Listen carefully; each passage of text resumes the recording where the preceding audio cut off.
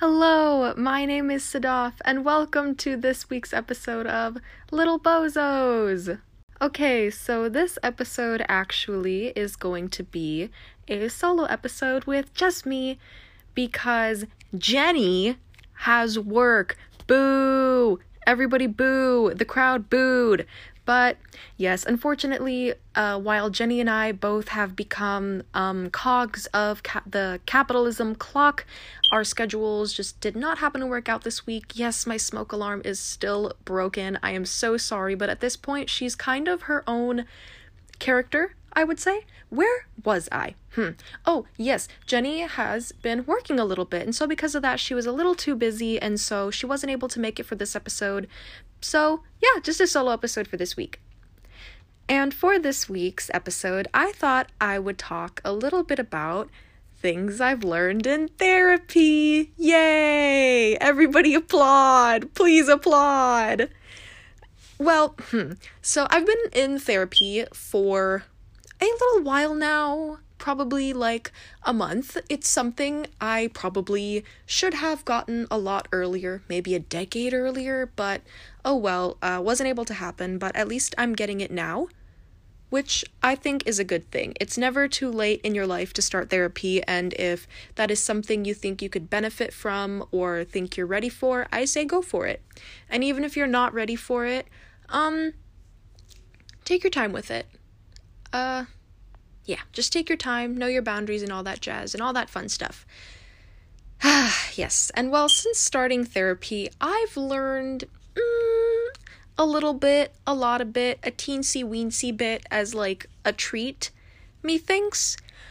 I'm not entirely sure. I've only been going for like a month, so it hasn't really been a lot, but there have been little tidbits, little itty-bitty tidbits of information that I've learned along the way that I think would be helpful for you guys. So while I'm paying for therapy with insurance, I'm gonna give you guys things that I've learned for free. Everybody applaud and say thank you, Sadaf. I'll wait.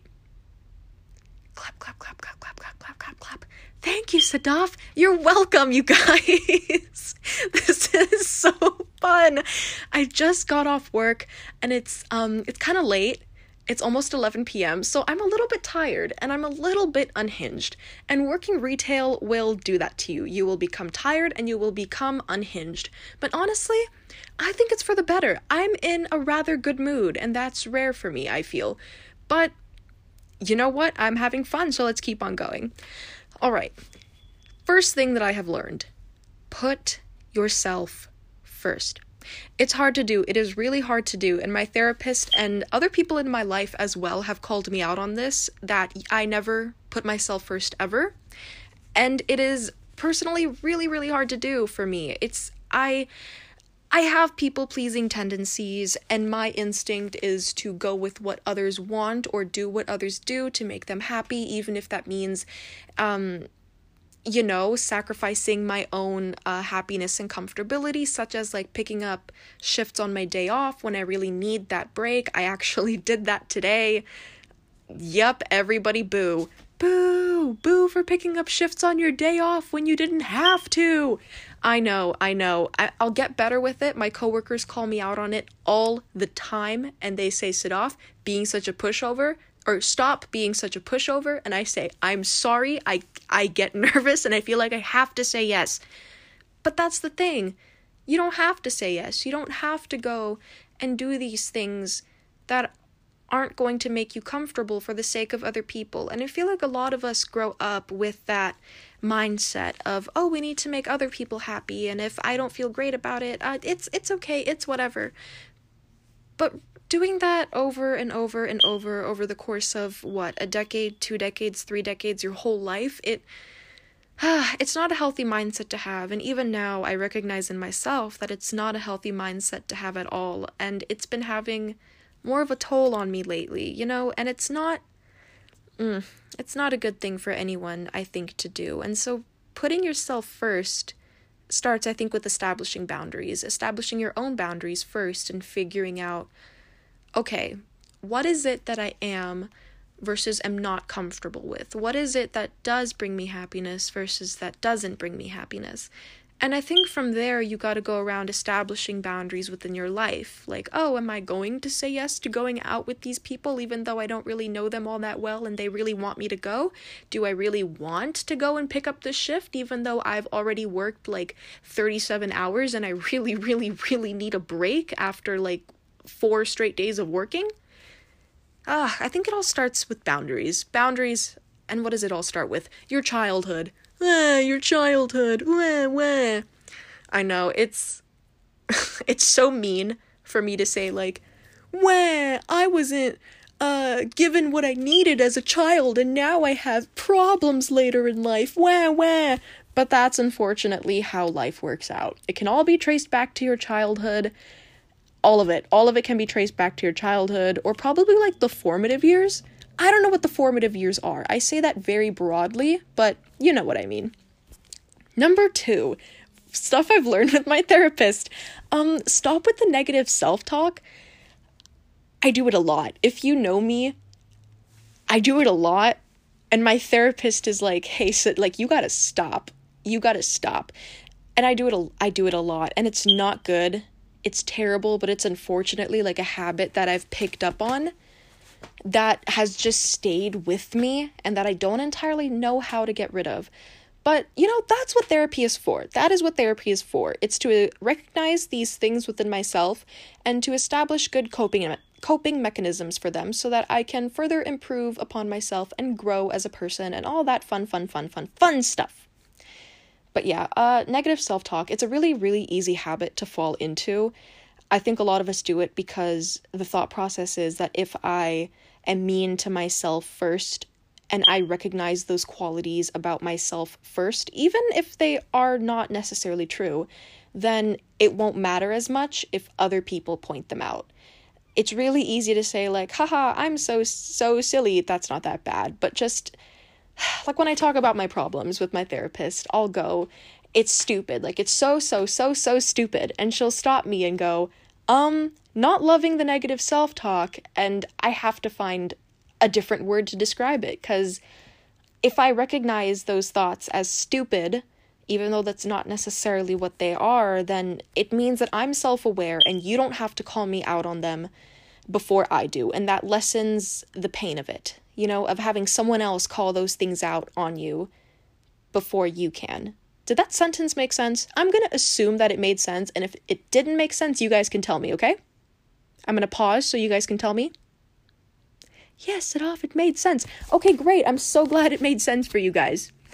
But yeah, negative self-talk is a really hard thing to stop doing, and I think it starts with these little things, such as maybe not describing your problems as stupid to your therapist or to anyone, or to yourself, because nobody's problems are stupid. Trust me, they may seem minuscule and little, and in the grand scheme of things, not the biggest deal in the world, but that doesn't mean that they're stupid. You know, everyone's got things that are going on, and don't minimize your problems for yourself. You know, the world is going to be mean to you, and the world is going to humble you, and that doesn't mean you have to do it to yourself first.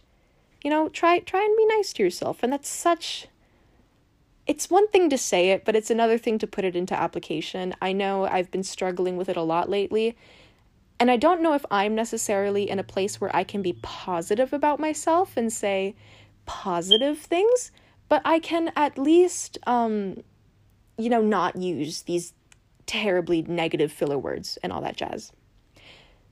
And so the third thing that I've learned from my therapist is I was supposed to do this week, but I didn't, which is maybe go outside more.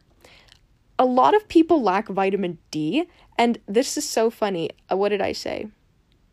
Oh, never mind. Yeah, so a lot of people, we do not go out in the sun the way we are supposed to. A lot of people lack that vitamin D, and I'm pretty sure the human body needs, like, an adequate amount of magnesium or some other thing to be able to, like, properly absorb and process that vitamin D. I don't know. I'm not a scientist. I failed chem my sophomore year of high school, and I had to retake the class. So honestly, oh, that's another thing. Take everything I say here with a grain of salt. I am in no way licensed to give anybody any kind of advice, but yeah, this is all for funsies, and maybe if you find a little bit of something that helps, You can listen to it, but I'm not going to tell you to do anything or not do anything, okay? I should have gotten that out of the way earlier, but you know what? That's that. But yeah, go outside more. I don't go outside at all. Like, I stay in my house a lot of the time. I don't think I even open my windows or like open my curtains. Sometimes I go outside if it's like, ooh, I'm running errands with my mommy, or I want to go to Barnes and Noble to buy a book. But that's the extent of it. And going outside, it's good for you. You need the sun. The sun is so good for you. It is, because seasonal, then the clocks turn back, and then we all have seasonal depression, and we're extra sad. I should know. I have that. Not fun at all. And it's just also good to go outside, go on a walk, go on a run, do things that get your endorphins going. That's what my therapist said. She said, go on a walk, Sadaf. And I said, okay, I will. And then I didn't. And she's probably going to be really disappointed. No, not disappointed. She's probably not going to love that I didn't do that. But it's okay, because I can put myself first and give myself that grace that I was really, really busy and really, really stressed, and I didn't have time for a walk. A walk probably would have helped with that, but alas, I did not have time. And that's the third thing I learned. Yeah, going outside is really good for you. Being a homebody all day, I get it, but you know cats, you know how cats just lay down in the sun and they take their naps and they have a grand old time? Maybe we all just need to do that. Maybe we all just need to lay down in the sun like a cat. I wish I could be a cat just to experience what it is to lay down in the sunlight and do a big stretch and do a big yawn and go to sleep. Sleep for maybe 40 minutes, and then I wake up, and then I do a yawn, and then I do a big stretch, and then I go eat something. I would love that. I would love to be a cat. I should talk to my therapist about that. Anyways, number 4 of things that I have learned from my therapist. Meditate. Yeah. Meditate, as simple as it is. Yeah, that's one thing I've learned that I should do, and that I guess other people should do. People don't do it enough, and it does help a lot. And in my notes, I have written, try and do it more often, idiot, which goes back to the negative self-talk. So in real time, I'm going to go and delete the idiot, and I'm going to write, try and do it more often, silly Sadaf. There. I took out the negative and replaced it with something not too negative. Yeah.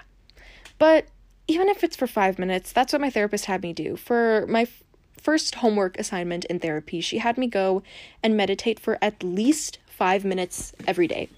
And at first it was really hard because I'd have a lot of anxiety surrounding the meditation. It would basically be like, oh, I don't know if I'm going to have time, and if I meditate, my thoughts are going to wander, and my thoughts are going to start wandering, and I'm not going to be doing it right, and all that silly stuff. But I mean, it did help a little bit. It did help just to have my mind shut up for a little while. Even then, it didn't entirely shut up. My brain still talks a lot, and my mind, it wanders a whole lot. And I don't absolutely love that. But, I mean, it's what the mind does, I don't know if it's possible for the brain to just be quiet entirely. But those little moments, the briefest of seconds where it's nothing up there, I really value those seconds. I know what's been getting popular instead of white noise has been brown noise. I haven't read up on the exact difference, but brown noise, if I'm correct, it's quieter and not as staticky as white noise. I'm not entirely too sure, but I should try a meditation session with brown noise and see how that goes. Maybe it will serve me, maybe it won't. I haven't meditated since that assignment my therapist has given me, so it's been a little while, and I should do it more because these lessons and these coping mechanisms are something that I should try and implement in my daily life to make myself feel better, and I haven't been doing that, but I will. Right, so the next thing that I've learned in my therapist is to let go of things that do not serve you. I have a terrible habit of, like, holding on to things just because, like, I'm so deathly afraid of change, and I like sticking to what it is that I'm comfortable with, if that involves people, situations, places, ideas, whatever that may be.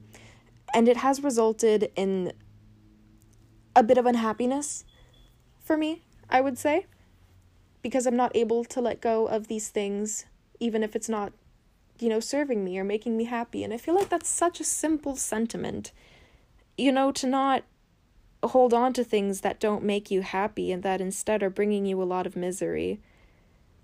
And I should maybe be smarter about not holding on to these things. But alas, as the title of this podcast suggests, I am but a little bozo. I am the court jester. That's so sad. But yeah, it's something I'll learn to cope with, I guess, that I hope a lot of other people can cope with too.